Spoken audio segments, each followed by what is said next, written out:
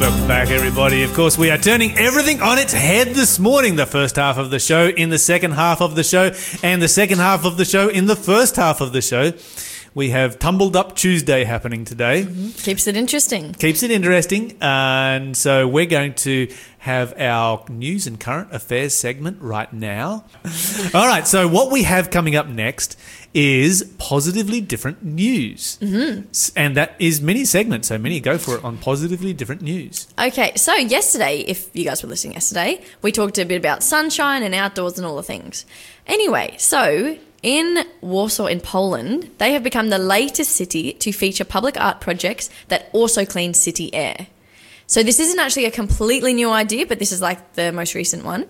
Basically, a giant mural was painted on the side of a massive building, and it's using special sunlight-activated smog-cleaning pigments. It uses photocatalytic paint with titanium dioxide to attract airborne pollutants and converts them into harmless nitrates through a chemical process involving sunlight. See, I'm just telling you, we need more sunshine. We don't realise, but the sun is not life. Like, God gives us life, but like... The sun is your friend. It is not your enemy. Oh, I tell you. Okay, so Minnie, I got to ask this question, though, because do I detect a little bit of redness in your hair? Because you've got very fair skin. Yeah, well, probably. My mum's a redhead. Yes. Very redhead. And Yes. we do have Irish Scottish in our background. It's funny. Some people are like, your hair is just brown. And quite a few people, every now and then they'll be like, oh, red. And I'm just like, well, I don't know. I don't look at it that often. But yes. I'd say it's got a tinge of red. Look, I'll take it. And yet the sun is your friend. Yeah. Okay, so how does that you mean work? Yeah, fair skin, red hair. Well, you know what? My mum is, very, very red. I mean, not too much now. She's getting a few whites in there. I tease her about it. But she has very, I guess what you'd say, like British skin, like the very freckly, light. So you think she Yes. burns like crazy. But she can get an awesome tan. Right. So I don't know. I don't know if it's just because from the time she was young, she got some sun exposure. I don't know. But Does she live a particularly healthy lifestyle? yeah, but she's outside a lot. Mm-hmm. She's, to my knowledge, always been vegetarian. She doesn't eat a lot of fatty foods. She does like a chocolate. We'll say she does like her chocolate. It's a problem for me because I don't eat much, and then she always has a supply in her fridge. But she's actually she really struggles to put on weight, so she'll eat foods that she probably doesn't need in an attempt to put on weight. Whereas I'm like, what? Who are you? But no. There's a lot of people this morning who are listening to this part of the show and just getting angry at your mum. Oh, I understand. But no, so my mum tends to, I mean, I can't even think of the last time she would have sunburned. And my dad also tans really well. So, look, I don't know. I just seem to not sunburn that much. There you go. I never sunburn. Well, this is something that I actually, anecdotally believe in. Mm-hmm. This is my personal conspiracy theory. Oh, brilliant. So my personal conspiracy theory is that, we know that melanoma, which is a major problem in Australia, is a lifestyle disease. Yes. And so everybody says stay out of the sun. You actually need to stay away from high-fat foods and not burn. Yes. It's important not to burn. That just makes sense. Yeah. It's not fun to get burnt, so why burn? Mm-hmm. Okay? But we do need to not avoid the sun. We avoid the sun way too much in Australia. A quarter of Australians are low on vitamin D. We talked about this extensively yesterday. But if you are on a low-fat diet, then when the sun hits your skin, it turns into vitamin D rather than turning into skin cancer. Yeah. And this is something that at least... provided we don't burn. Yes, yeah. But I think that's one of the problems in Australia is we'll go no sun, no sun, no sun, no sun, smash yourself like a day at the beach or something, like 6 hours in the sun. Yes. It's just very kind of imbalanced. It is imbalanced. And my personal conspiracy theory is if you're on a low-fat diet, you're not going to burn as bad. It's just... I've heard that.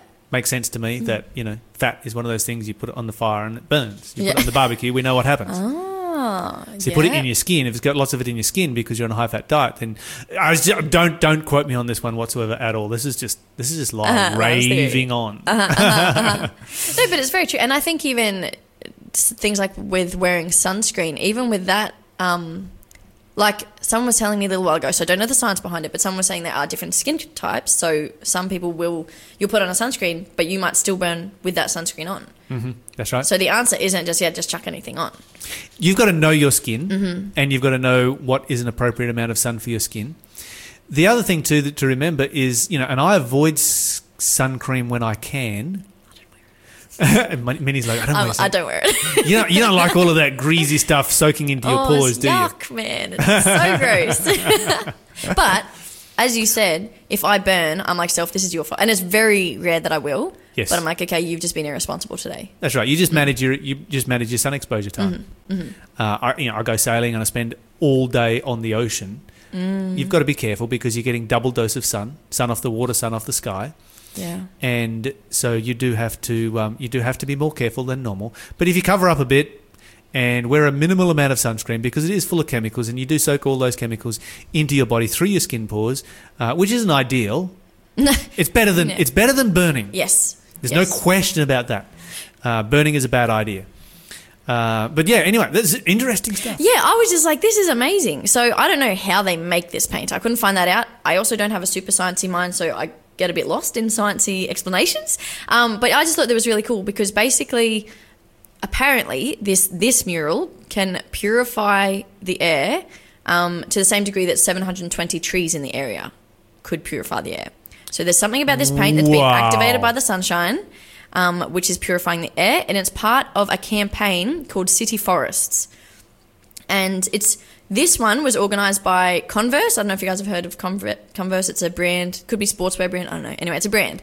And they're just trying to... Oh, shoes. It's shoes. There we go. Liam's given me some pointers there. But yeah, so they want to do this whole campaign, and in theory, they report that it should in total do the work of about 3,000 trees by the time they're done, which is pretty significant. That is very significant. And a bunch of cities all around the world. The first place to do it was Thailand, then Belgrade, Lima, Jakarta, Manila, Sao Paulo, Santiago, Johannesburg, apparently Melbourne also, Bogota? I don't know. And Panama City. All these cities have plans to do the same. So it's a step in the right direction, I prefer trees. Exactly. I was going to say, look. But if we can't have trees, this is definitely very, very cool. That's right. And I tend to think it is also about all the collective things you have. So if you can have your nature, that's always a step better. But this is a good place to start. I love these new buildings that they build in cities, these big skyscrapers. No, I don't love any kind of skyscraper, but I love the fact that they grow things all over them. Yeah, they look so amazing, like these vertical cliff faces of just, all kinds of greenery. It's amazing. It's really, really awesome. You're listening to the Breakfast Show podcast on Faith FM. Positively different. Joining us on the phone this morning is Dr. John Ashton. Dr. John Ashton, welcome to the show. Oh, hello. Now, I understand that you are up at the Sozo Health Retreat at the moment. Is that correct? Yes, that's right. We've got about 11 guests here who are participating in the program, and we've had tremendous feedback from the folk. They're just so appreciative and enjoying the program. They're just so positive about, which is so encouraging. That's incredibly encouraging, and it's just super encouraging that we're able to continue to run a program like this even during COVID. And of course, it's particularly relevant because we all want to be healthy with COVID floating around the place. And I'm kind of jealous that you're able to be up there, John. Yes, well, there's been a lot of prayer, and of course, there's a lot of sort of new protocols in place, hand disinfectants everywhere. There's sort of a lot of extra precautions that everyone has to take at the present time, but everyone is fitting in and understands that. So it's very good. Fantastic. Now, Dr. John Ashton, we normally talk here about creation and issues in relationship to creation and science, because you are a scientist. What is it that we're talking about today? Oh, right. Yes, of course. Yes, well, I think one of the very interesting challenges for secular science is to explain the origin of the mind or our thoughts. And this is something that is actually a major stumbling block and a major challenge for evolution, because while we have our brain, and our brain is a material substance, so our brain, when we're dead, hopefully, could be cut out, it could be weighed, we can measure its volume. And so it's a material thing. But our thoughts are non-material. We can't weigh our thoughts. You can't put your thoughts on a balance. You can't pick your thoughts up and put them in a measuring cylinder. Our thoughts are non-material. And when you think about it, who we are is really our thoughts or our mind or our consciousness. And we all have this unique consciousness that constitutes who we are. And, people talk about, humans evolved from monkeys.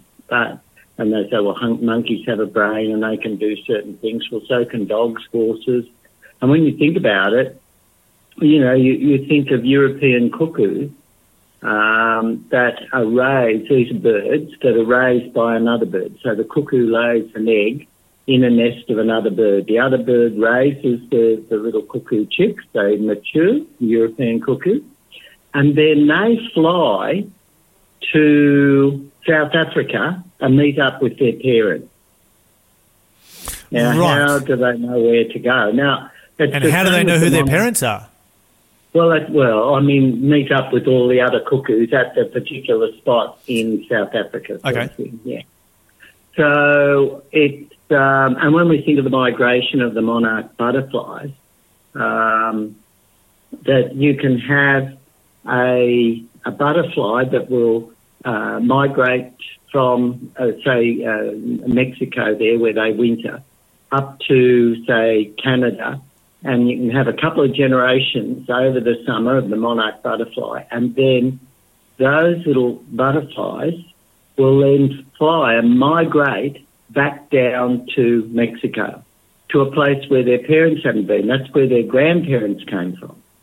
And they can be blown off course, and they know where to go. And so when we think about evolution, the theory of evolution is a mechanical sort of model to explain life, right? And they have that mutations, which are just chemical reactions involving chemicals which are just made up of atoms, inert atoms. And these atoms essentially come together, and evolutionists have to say, well, they form this amazing code of DNA. And this amazing code of DNA then has to form the little brain in the butterfly, the little brain in the bird, the dog, the horse, the cow, and so forth. But where does that desire to migrate, for example, to that particular area come from? Where does the desire for a spider to build a web of a particular design characteristic of that particular spider? Because all that programming to make the structures in the brain and everything, according to evolutionists, has to occur by chance. But there's something more than that. Electrical voltages in the brain are caused by the movement. There's laws in physics that if you have any conducting solution moving or at different concentrations, you'll produce an electrical voltage of some kind. So just salt water moving through a pipe, you'll produce a voltage from one end to the other. Any two different metals or different conductors at slightly different temperatures will produce a voltage. And it's these voltages that affect our nervous system and so forth. And so there are these mechanisms of physics. But what it controls those voltages are our thoughts. In other words, our thoughts change voltages in our brain that then become the movement of our hand to write a poem that no one else has written, to make a new sculpture, to invent something. So evolution cannot explain where the thoughts come from, and this is powerful evidence for the existence of God. The fact that these birds and butterflies and so forth can migrate, can know where to go, can navigate, requires intelligence. It requires interaction with, the Earth's magnetic field, stars, and so forth to be able to navigate. Where does this information and ability come from? It can't come from inert chemicals. It can't come from random reactions. Yes. And there's even more. Oh, Okay. sorry. Yeah, I was just going to say, when it comes to your thoughts, what part of your thoughts is made up of matter and energy? If everything's made up of matter and energy, well, what part of that is goes to making up your thoughts? It's Well, this is it. Our thoughts aren't actually made up of matter and energy. Our thoughts affect matter and energy. But our thoughts are non-material. They're spiritual. And this is a fascinating thing, you see. Who we are is our thoughts. So when we die, right, the biochemistry in our body fails. And we die. And our body rots away. And God says he's going to make new bodies for us that aren't subject to decay. But what's us? And the us part is the non-material part of us, which God then preserves. Remember David prayed after he'd sinned with Bathsheba. He prayed, God, do not take your Holy Spirit from me. Remember also when Jesus said, when the young man came to him and he said, look, I can't follow you. I've got to go and bury my dead relative. And he said, oh, look, let the dead bury the dead. So what do you mean by that? If we don't accept Jesus and are not born again, then that's what preserves us. God comes and lives with us. He couples with us. And this non-material part of us, this spirit part of us, the spiritual part of us, then is coupled with God. And that's why Jesus said, this is eternal life, to know God and the Son whom he has sent. And to me, this is the amazing thing and why Jesus says it's just asleep. How can it be asleep if your body is just totally being destroyed by a fire and there's nothing left of you? And then the remnant, sort of atoms have been sort of vaporized and themselves totally broken down into different compounds.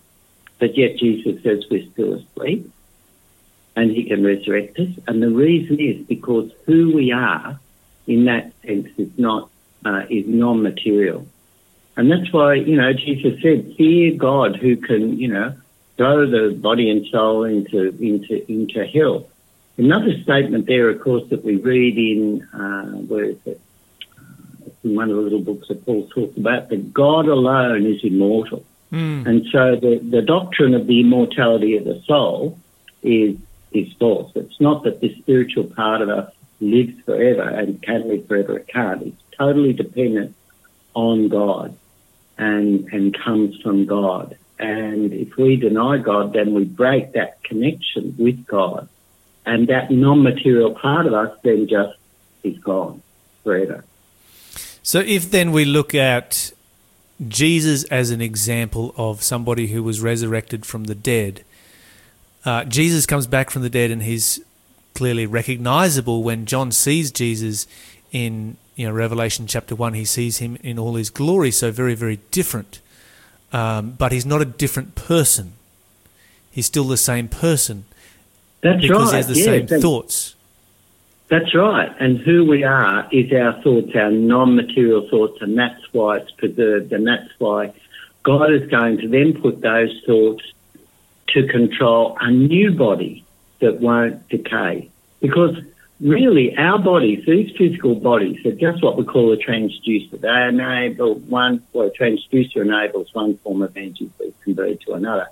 But essentially it enables our non-material spiritual aspect of ourselves to operate a physical machine to live in the physical environment that God made. So God made this beautiful world with the beautiful flowers and animals and so forth, and it's been stuffed up by sin, and we've been stuffed up by sin. But we can appreciate beauty. And these are all non-material things that we appreciate. But that's going to be preserved, and that's how we'll be able to recognise one another as well. We will know who our family members are, and this is the beauty of it. And evolution has no explanation for this non-material aspect. And there's even more, because our brain cells are turning over all the time. And evolutionists tried to say, well, somehow this information is encoded in the brain and it's, somehow it's got there. But hang on, how can our thoughts be preserved on a substrate that is changing? How can memory be preserved on a substrate that is changing because our brain cells are turning over? And this is another challenge. But all these things to me point to the fact that we were created. We are special. We are different. We're made, as God says, in the image of God. And that image of God is not this physical image that we all look at as pictures of ourselves, but it's our mind. It's the construct of who we are in terms of our thoughts and mind. Yeah. I think it's just so obvious, and it's just so, in my view, compelling that evolution is absolutely impossible. We were created by a non-material, super intelligent being. That's powerful and it's profound. I just wanted to tap into something you said there a moment ago about our appreciation of the non-material, our appreciation of beauty. Does this demonstrate a difference between human beings and other creatures, as human beings being a higher level, in that, we can appreciate the beauty of scenery, we can appreciate the beauty of a garden or of a flower or of a sunset or of, an ocean scenery or mountains and so forth, whereas my dog, for instance, doesn't appreciate that beauty? Well, as far as we know, that is something different. But animals can certainly appear to show a sort of loyalty and connection. So we know, for example, and I saw one the other day, there was a dead a bird just on my driveway, and I noticed the other bird was trying to make it alive, but was trying to push it and saying, it was almost saying, like, get up, come on, we need to go, But the poor bird had died. And so there's this connection, this bonding that animals can show.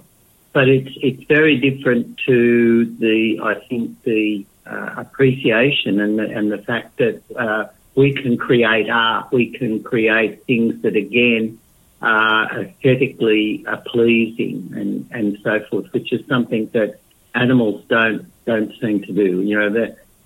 The monkeys can scribble something down, but they don't seem to compose something that then we would regard as art. Although this is not you getting out of my field here. When I look at some of the modern art, I think, whoa. Not sure I could appreciate that.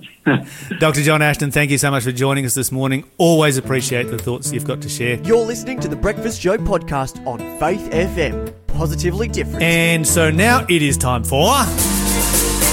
Question of the day. Okay, so somebody wants to know about the three heavens. The Bible speaks about three heavens, and we find that in 2 Corinthians chapter 12, and we need to find out, what are these heavens? There are three of them, and what are they? And understanding the three heavens actually helps us to understand a lot of places in the Bible where the Bible talks about heaven or the heavens.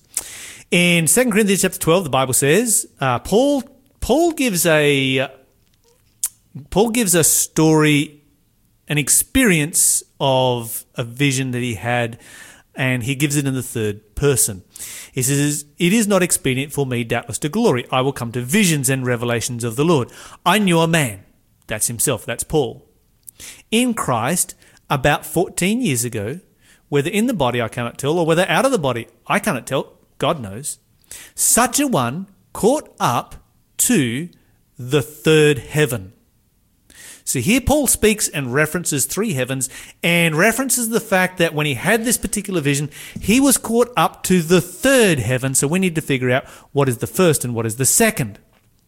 All right, so to be able to understand the first and the second, we're going to define what is the third. The Bible says he was caught up.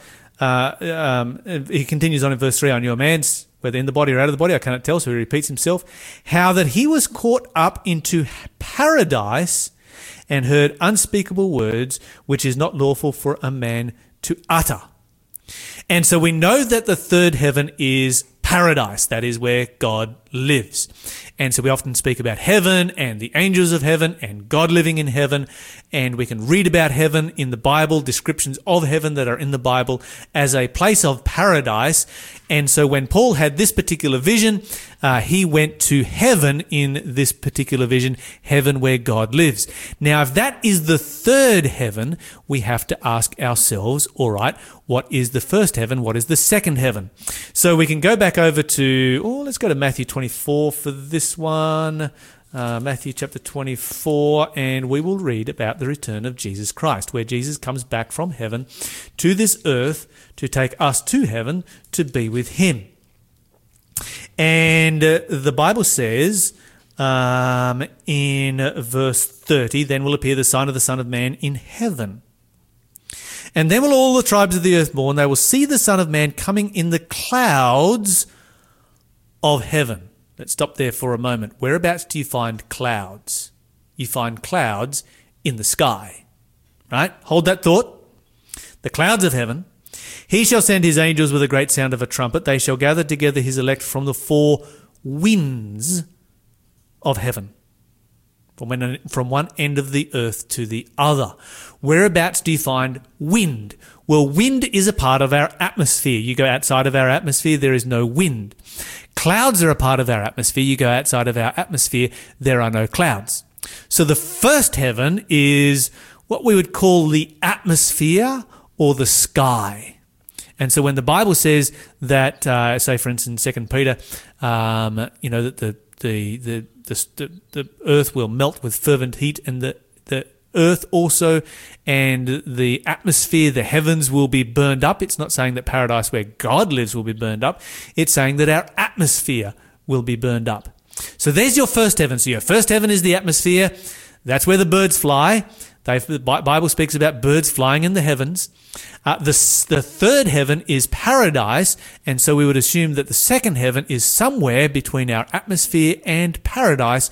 And once again, you find many passages of Scripture that talk about the starry heavens or the stars in the heavens, and so the universe is the second heaven. Atmosphere, stars, and then paradise. Thanks for being a part of the Faith FM family. Join our community on Facebook or get in touch at 1-800-FAITH-FM.